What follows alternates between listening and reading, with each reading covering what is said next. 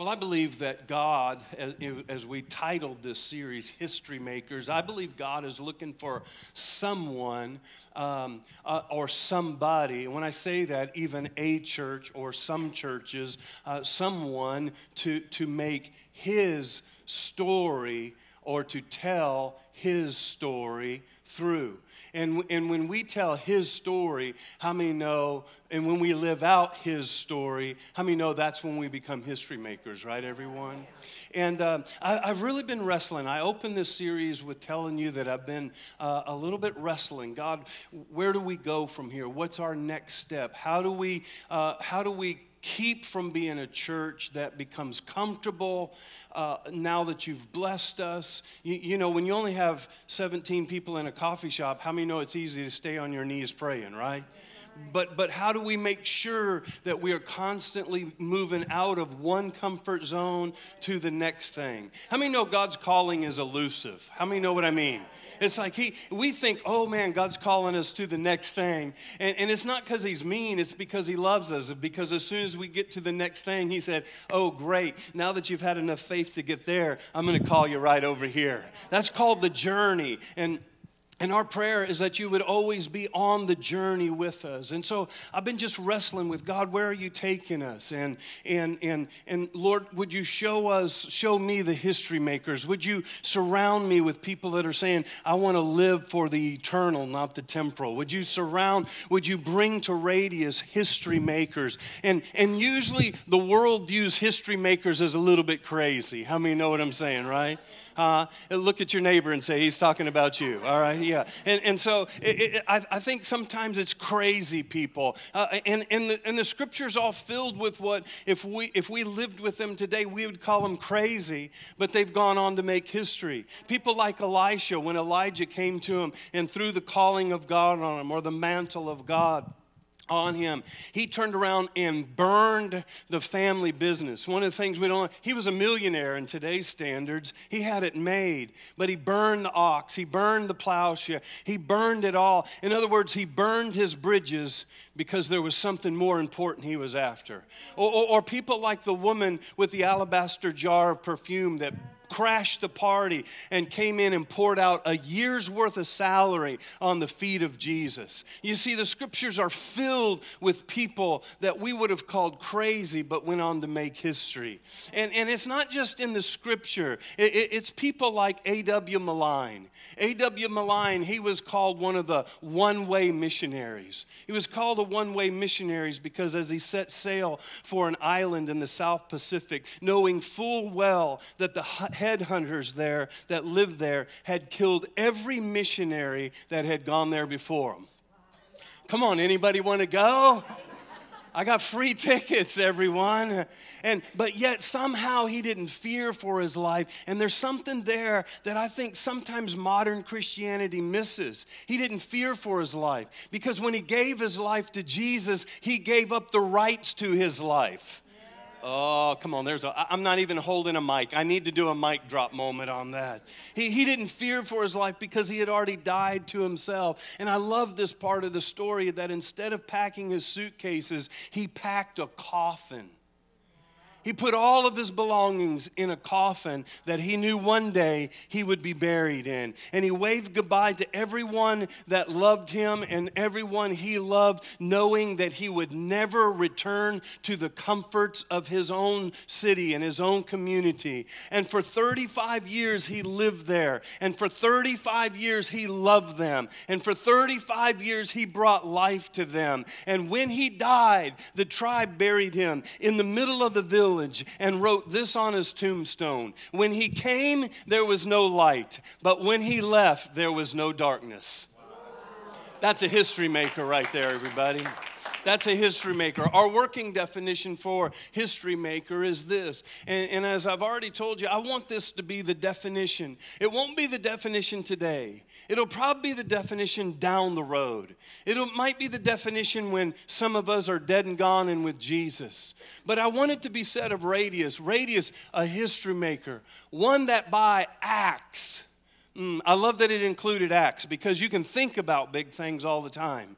but one by its acts or its ideas or even its existence modifies the course of history.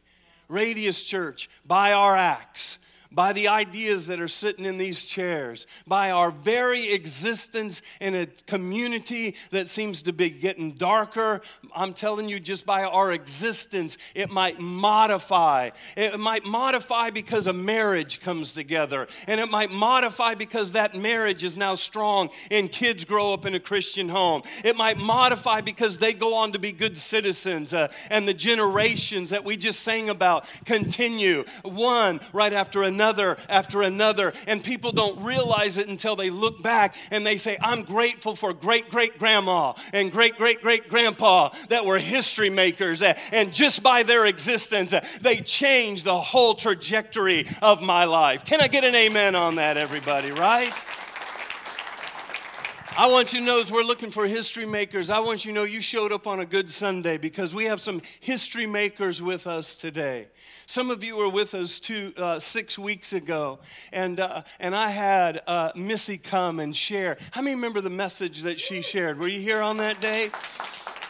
And afterwards, I just started sharing vision. I said, I don't know where we're going next. We might open another campus, but we might add more services. We might just need another building somewhere close so we can fill another building up, because we can never get enough chairs in here. I'm not even sure where we're going, but man, if you ever felt like God might be calling you to move to Washington, come on, how many know I dropped that out there on Sunday night prayer?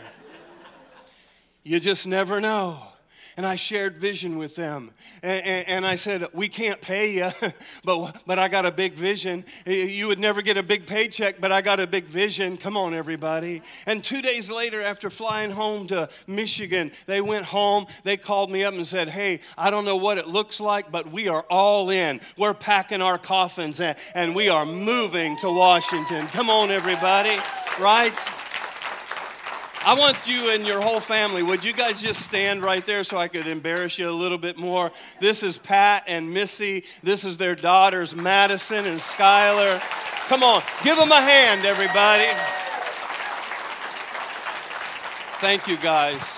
It's just, it's humbling. It blows you away when your path crosses paths with somebody that says, it doesn't matter. Let me tell you something that I would tell you, and it would be better if they weren't in the room. But they, not only did they say, hey, we're coming, is that good with you? I'm like, well, let me pray about that. You know, it's yeah, it's good. And then they called me a week later and said, we just sold our house, by the way, that they had just built not even a year ago and moved in.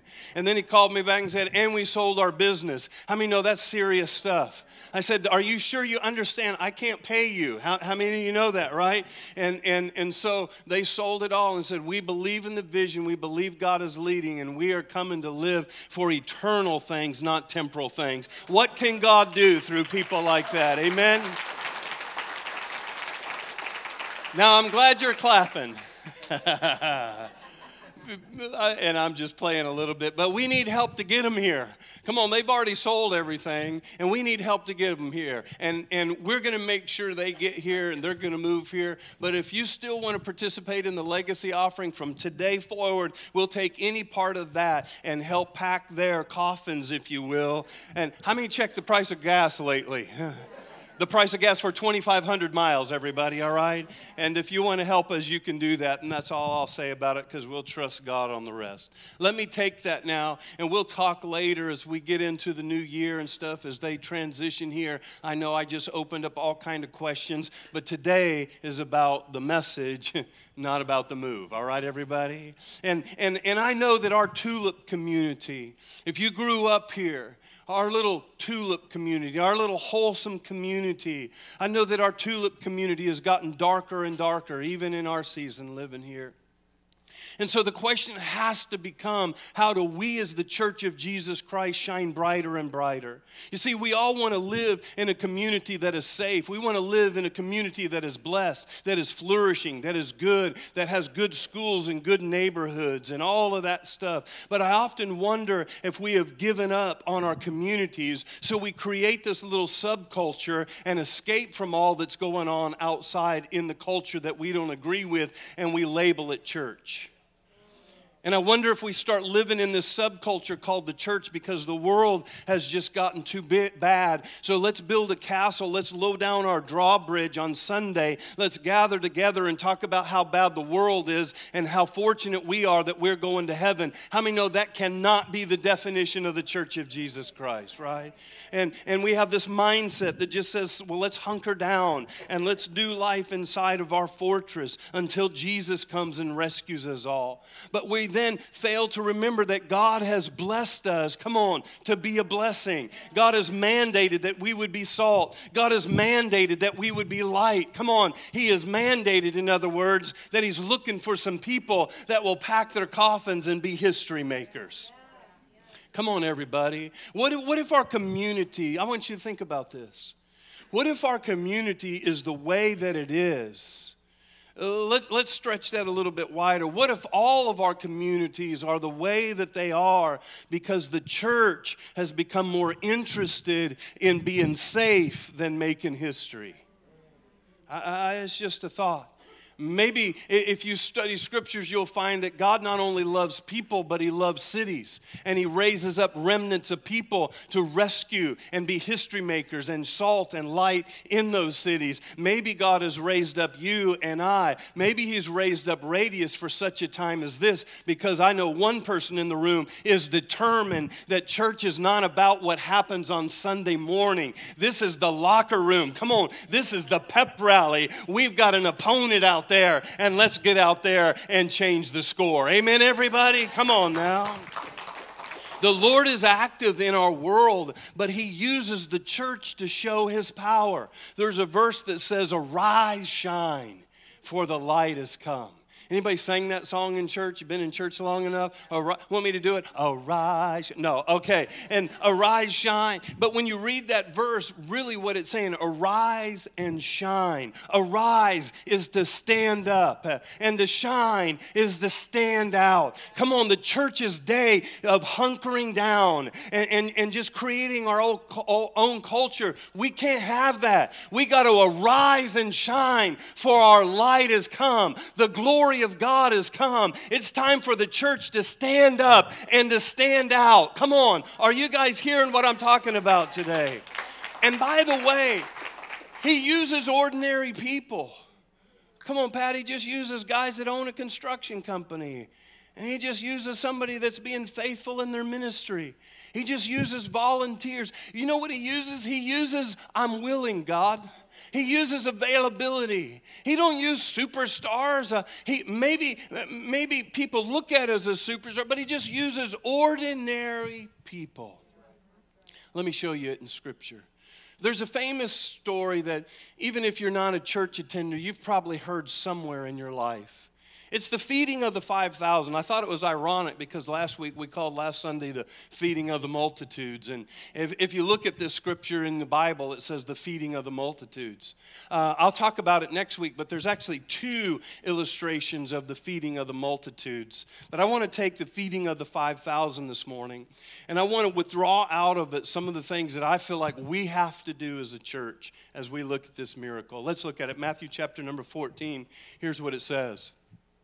When Jesus landed and saw a large crowd, He had compassion on them, and He healed their sick. As evening approached, the disciples came to Him and said, "This is a remote place, and there are no Uber Eats here." Oh, that's a wrong translation. Sorry. Okay. This is a remote place. It's already getting late. Send the crowds away. You know, if it's yellow, we're going to talk about it. Maybe we've spent too much time sending the crowds away. Sending the people away that don't look like us, that don't vote like us, that don't believe like us. Come on. The disciples said, send the crowds away so they can go to the villages and buy themselves some food. And Jesus replied, they do not need to go away. You give them something to eat. Wait a minute. We're just ordinary 9-to-5 fishermen, tax collectors, Boeing workers, refinery workers, fishermen. We're just ordinary. And Jesus, the Son of God, says, you do something about it. You do something about the problem. Now, he had something up his sleeve, and he's going to partner with us, but he's waiting for ordinary, everyday people to step out before he brings the extraordinary to the ordinary. Oh, come on, that was a whole lot better than you're leading on right there, all right? It goes on, and then it says, we have here only 5 loaves of bread and 2 fish. And they answered, and then he says, bring them here to me, he said. And he directed the people to sit down on the grass, taking the 5 loaves and the 2 fish and looking up to heaven. He gave thanks and broke the loaves. Then he gave them to the disciples, and the disciples gave them to the people. Just a little bit further, and it says, they all ate. I love that. They all ate. Not just some. Everybody that was hungry got to eat. Everybody that was searching. Everybody that was looking. They didn't leave anybody out. They didn't go around saying, did you vote the way I voted? They didn't go around saying, do you go to the same denomination that I go to? They didn't go around and say, do you read out of the right translation of the Bible? No, everybody that was there got to eat. Yeah, come on now. And the disciples picked up 12 basketfuls of broken pieces that were left over. I'm going to zero in on that. And then the number of those who ate was about 5,000 men, besides the women and children. And how many know the women and children eat more than the men? How many agree? Yeah, I didn't think that'd go over, but anyway. Now, next week, I want to just give you a quick commercial. Next week, I'm going to talk about the significant difference between the feeding of the 5,000 and the feeding of the 4,000. In the feeding of the 5,000, there were 12 baskets left over. In the feeding of the 4,000, there were 7 baskets left over. And if you just read past that and go, oh, that's cute. No. It's extremely significant, and I think that oftentimes we miss it. But today, let me stay on track. 5 ingredients of becoming a history maker from this story. Number 1 is we as a church, we've got to embody compassion. We've got to embody it. We can't just talk about it. We can't just get sad on Legacy Sundays. We have to embody compassion. Now let's rewind the story just a little bit. In the story, the disciples had what most of us good Christ-following Christians have. They had concern. They were concerned. One translation says, and the disciples' growing concern told Jesus to send the crowds away. So the disciples were concerned. It was legitimate. It was genuine. But their solution to their concern, watch this, remember the yellow words, was to send them away, so that somebody else could minister to them, so that somebody else could help the homeless, so that somebody else could build shelters, so that the government will step in and open clinics. Come on. Their whole goal was, because they were concerned, they were going to send them away so that somebody else would deal with the issues. Oh, boy, you picked a good day to be here today. They realized, watch this, and I don't think it was out of spite. I think sometimes I feel just like the disciples. Sometimes I don't have the resources. I don't have enough food. I didn't pack enough in the brown paper bag. I don't have enough talent. They realized they didn't have enough. They didn't have the resources to meet the needs. And so they wanted to send them away. Now, time out real quick. Don't get me wrong. There are times in this assembly where we might have to send somebody away. And I mean that. Yes, we got an open circle, but there's been once or twice that we can't let you come in the circle until you meet a couple of qualifications.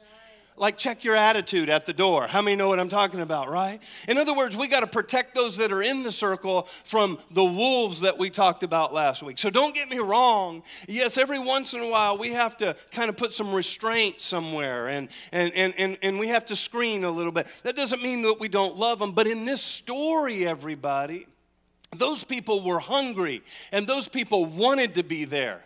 It didn't matter how well their manners were at the dinner table. They wanted to be at the dinner table, and that's the difference. Come on, are you hearing that today? And there's nothing worse than a hungry mob, by the way. How many know that, right? Come on, you know you're in there cooking the turkey, and everybody keeps saying, when's it ready? When's it ready, right? The question I wonder is, what difference can we make? I mean, come on, really?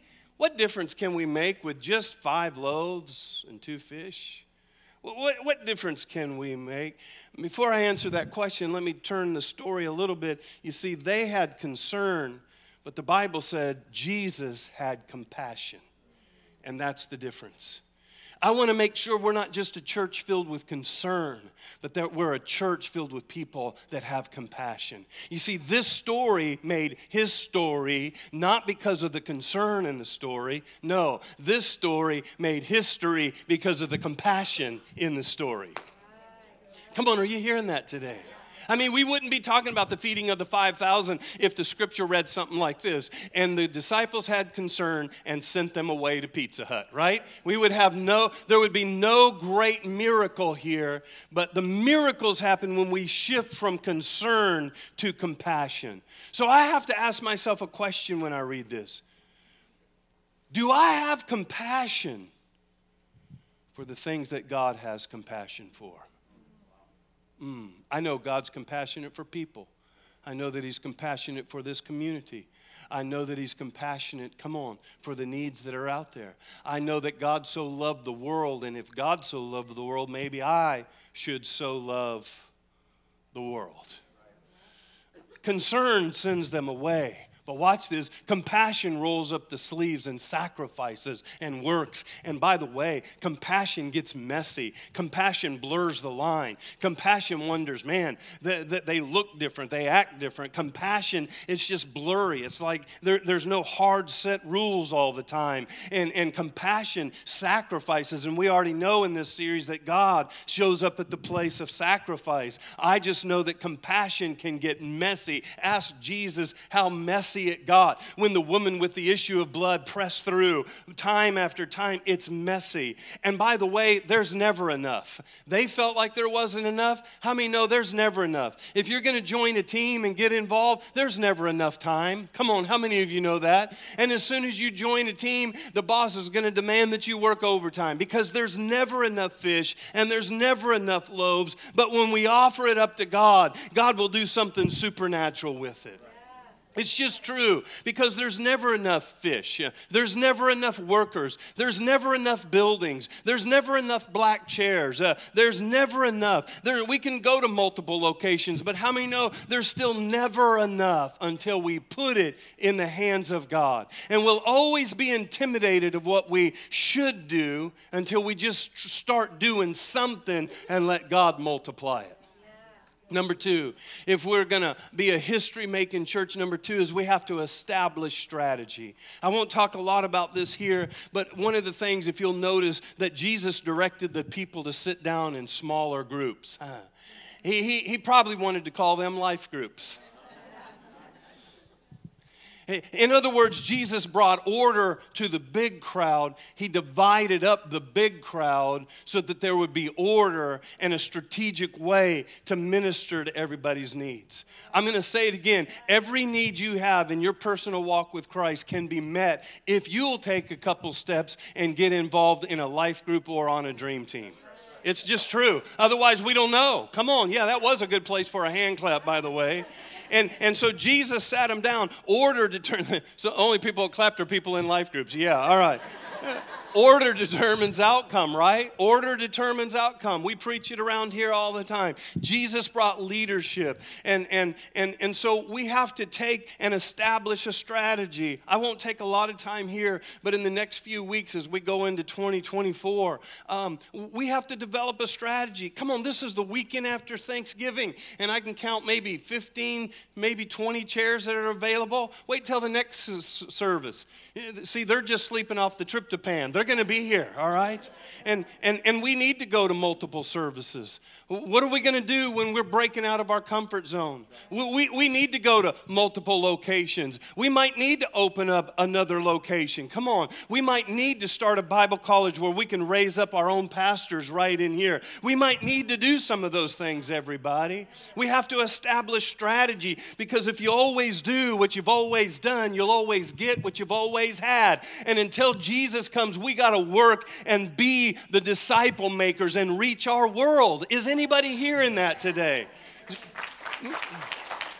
Christianity is not about coming and hearing a sermon that we like or don't like. Come on, it's about being fishers of men. We do 4 things here: know God, find freedom, discover purpose, and make a difference. We're going to launch 2024 with 3 classes on each one of those starting in January. 3 Wednesday night classes on how to know God better. 3 Wednesday night classes on how to find freedom and change the way I think and break old habits. One of the things Missy's going to help us do is bring what she put on the whiteboard a few weeks ago into everyday practicality, so we can really help people find freedom, everybody. Come on, we have to do that.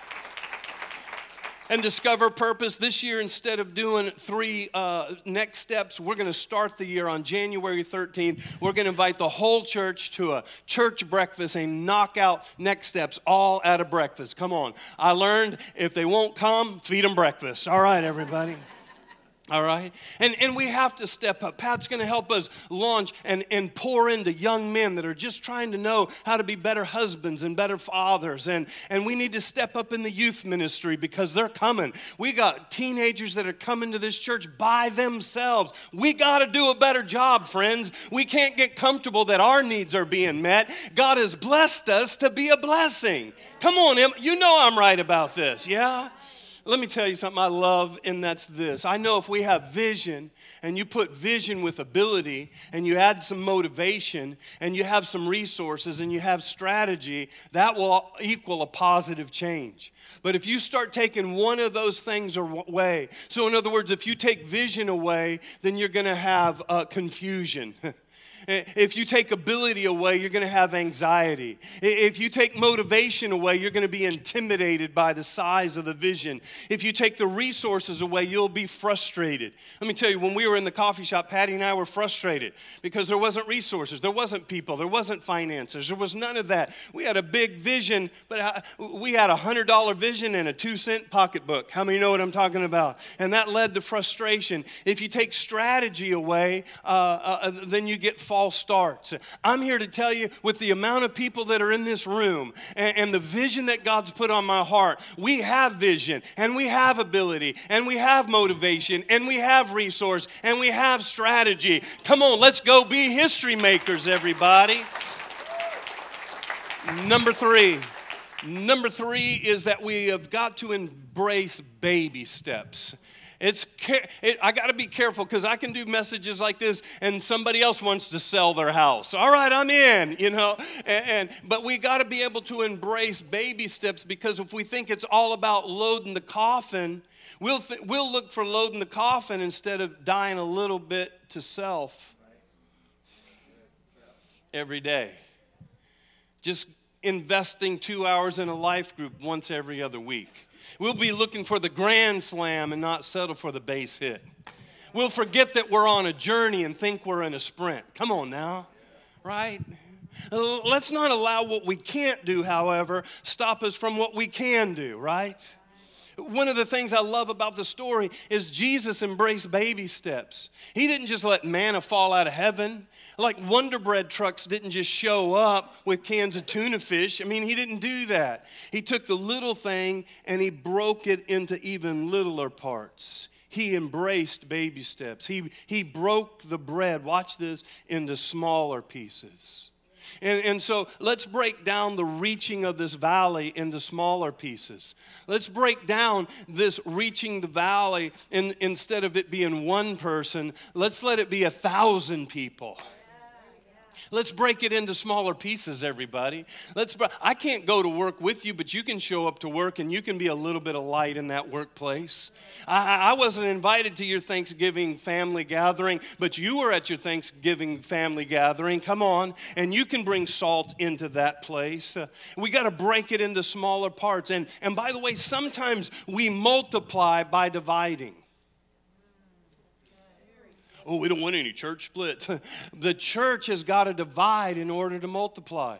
We've got to divide this big loaf of bread, come on, into smaller pieces, doing ministry all over in our little radiuses, come on, our circles and webs of influence, everybody. And sometimes we have to say no to temporary things so we can say yes to eternal things. Let me give you some practicalities on this.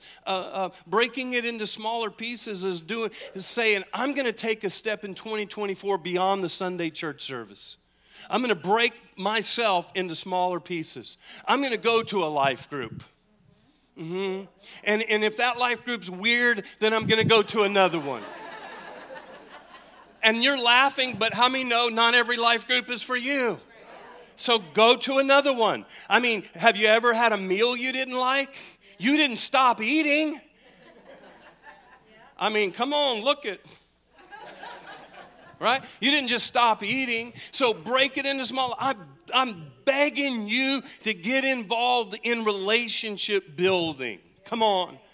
Again, because I'm not the star of the show. We all need everybody. Yeah, and so life groups, and get on a dream team. And if you're still like rebellious toward that, and I just can't, and I don't know, okay, then take the little something extra to show you God loves you card. Come on, I gave them out last week. They're at the resource center. And go do your little part. And don't forget what Zechariah said. Zechariah said, do not despise these small beginnings, for the Lord rejoices to see the work begin. With Pat and Missy, it's no different than anybody else. I don't know what it's all going to look like.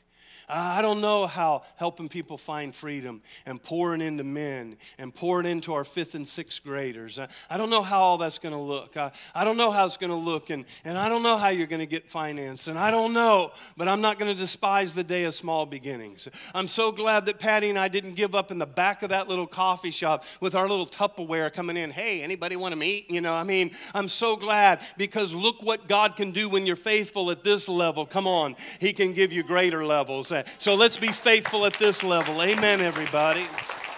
Number four, the fourth thing we've got to do is we've got to empower the church. And in case you've never heard this, you're empowered. This is Upside Down Church. We're here to build a platform so that you can do what God's put on your heart. Not for you to build my vision, for you to have a healthy place to launch the vision that's in your heart. That's way different than a lot of ministries, everybody. Come on, you got to know by now you're empowered. We don't do church membership. There's not a lot of hoops to jump through. There's not a lot of red tape. There's a little bit, because we want to make sure, like, you know, a Grand Theft Auto isn't our trustee. How many know what I'm saying, right? We want to make sure that even though God has forgiven the axe murderer, they're not back there with your kid right now. How many of you agree, right, everybody? And so I'm not saying that, but you own it. It's not my church. It's God's church, I understand, but it's our family. Let me just say it one more time in case you haven't heard it. I'm not the hero of the Radius story. I'm not that good. Oh, thank you for not amening. All right. I mean, if you don't believe it, talk to my wife. It's like, this is it. This is the best Ken is right here. These 40 minutes. And when I start, the reason they start waving me down after I go 40 minutes is because I start going backwards after that. I'm not that good. In all seriousness, I had a guy last year that got his feelings really hurt. He got his feelings hurt because he had some health issues and had been laid up at home for a number of weeks. And he got real hurt, and one day he finally just called and said, he didn't even call, he had somebody call and say, he's just really hurt that Pastor Ken didn't come by and see him. And I said, okay. And so I went by and see him, and I said, man, I'm so sorry that your feelings got hurt. And he said, well, I'm just very disappointed in you. Here I've been laying here all these weeks, and you haven't come by and seen me. And nobody from the church, is what they said, has come by to minister to me. I said, well, first of all, I know you think I'm good, but I can't read minds. I don't know where you're at. I mean, and if you think Facebook is the way we're supposed to find out, come on. If you think I'm supposed to find out through social media, if you want, that's why I say you need to be in a life group, because your life group leader will know where you're at. Your dream team leader will know that you're missing. It's hard I'll miss somebody for 3 or 4 weeks and all of a sudden go, where is that so-and-so at? And because the church has got to be bigger than what one person can do, everybody. It's got to be. And so he was hurt, and I went to see him, and I said, man, I am so sorry. I know that you're disappointed. And I said, but one of your best friends is on our dream team, and they've been filling me in on how you're doing. And so you got a best friend that's on the dream team that's coming by and helping you, and you got another buddy in the church that's making sure they're taking care of your property and your stuff while you're laid up. And I said, so please don't say that nobody cares and the church wasn't there. The church was there. Their response back to me was, well, that doesn't count because they're my friends. And I'm like, exactly. They are the church. And then I just strangled him and did his funeral and sent him to heaven, everybody, all right? Okay, now I'm making fun of something that was really serious to somebody, but I'm begging of you, don't put that kind of pressure on me. I'm not God, and it's not healthy for me, it's not healthy for you, and it's not healthy for the kingdom of God. We are the church of Jesus Christ. Can I please get an amen? We have really got to stop having a celebrity pastor mentality. We've got to stop that stuff. We are not heroes. I'm just doing my gift. And the problem is I'm viewed the most. And I have a little bit different seat. I recognize that. God always uses a set man. In other words, Radius probably wouldn't be here if I didn't answer that call. But here's a question. What other ministries might not are there because you're not answering the call?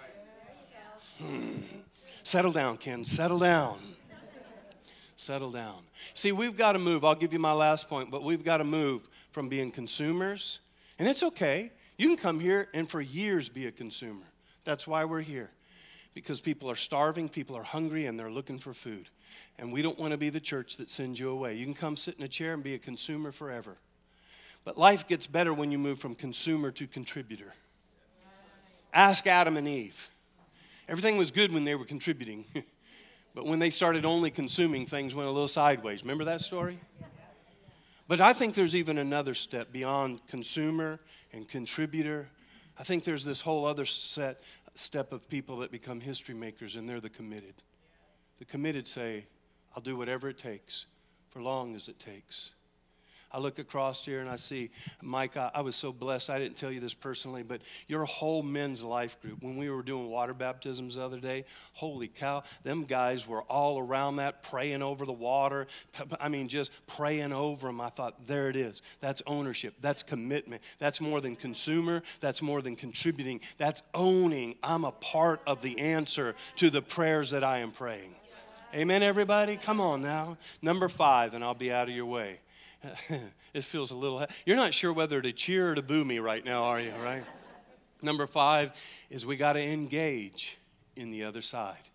And please, I beg of you, do not miss next Sunday, because next Sunday is going to be all about the next miracle, and the other miracle happened on the other side. See, they could have kept the miracle right there amongst the Jewish people and only fed those that look like, talk like, act like them. But Jesus said, hey, I just did this to set you up for that. So I want you to get in the boat, and I want you to go to the other side. Could it be that God has blessed us and fed us so that we can get in the boats and go to the other side? I think that's good too, honey. Thank you very much. Verse number 22, immediately Jesus made the disciples get into the boat and go ahead of him to the other side. Please don't miss next week. You see, we're an open circle around here. And we always talk about being an open circle. And different kind of people that don't believe like, act like us can be in here. Now that gets messy. Am I right about it? Yeah, it gets messy. See, the Jewish people had just gotten a miracle. They had just gotten fed. And the Jewish people had this belief that they were special. Not just special, they believed they were extra special to God. And I get it. There's scriptural support for that. That they believed that they were the only ones that called on his name and obeyed his laws. But the other side of the coin were those who were not extra special, at least in their minds, that were different than, that didn't believe like, didn't know how to act in religious ways. They weren't in the circle. You see, what happens, the other side is anyone from the outside of their borders.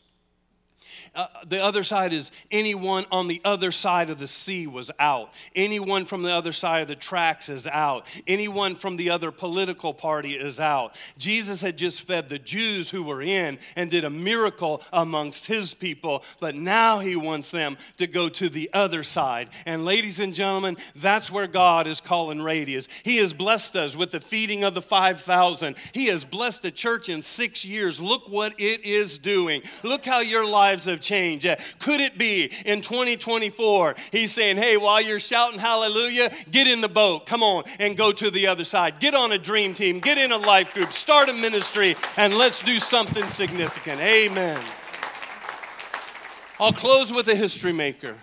The history maker, anybody ever heard of Mother Teresa? You talk about a history maker. Some say somebody else say this, but most people ascribe it all the way back to Mother Teresa, and it says this. It says that people are illogical, unreasonable, and self-centered. Love them anyway. If you do good, people will accuse you of selfish, ulterior motives. Do good anyway. If you are successful, you win false friends and true enemies. Succeed anyway. The good you do today will be forgotten tomorrow. Do good anyway. Honesty and frankness makes you vulnerable. Be honest and frank anyway.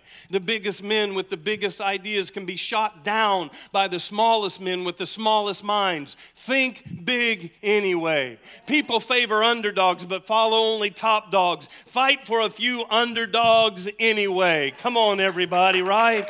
Amen. What you spend years building may be destroyed overnight. Build anyway. People really need help, but may attack you if you do help them. Help them anyway. Give the world the best that you have, and you will get kicked in the teeth. Give the world the best that you have anyway. Let's be history makers, everybody. Come on.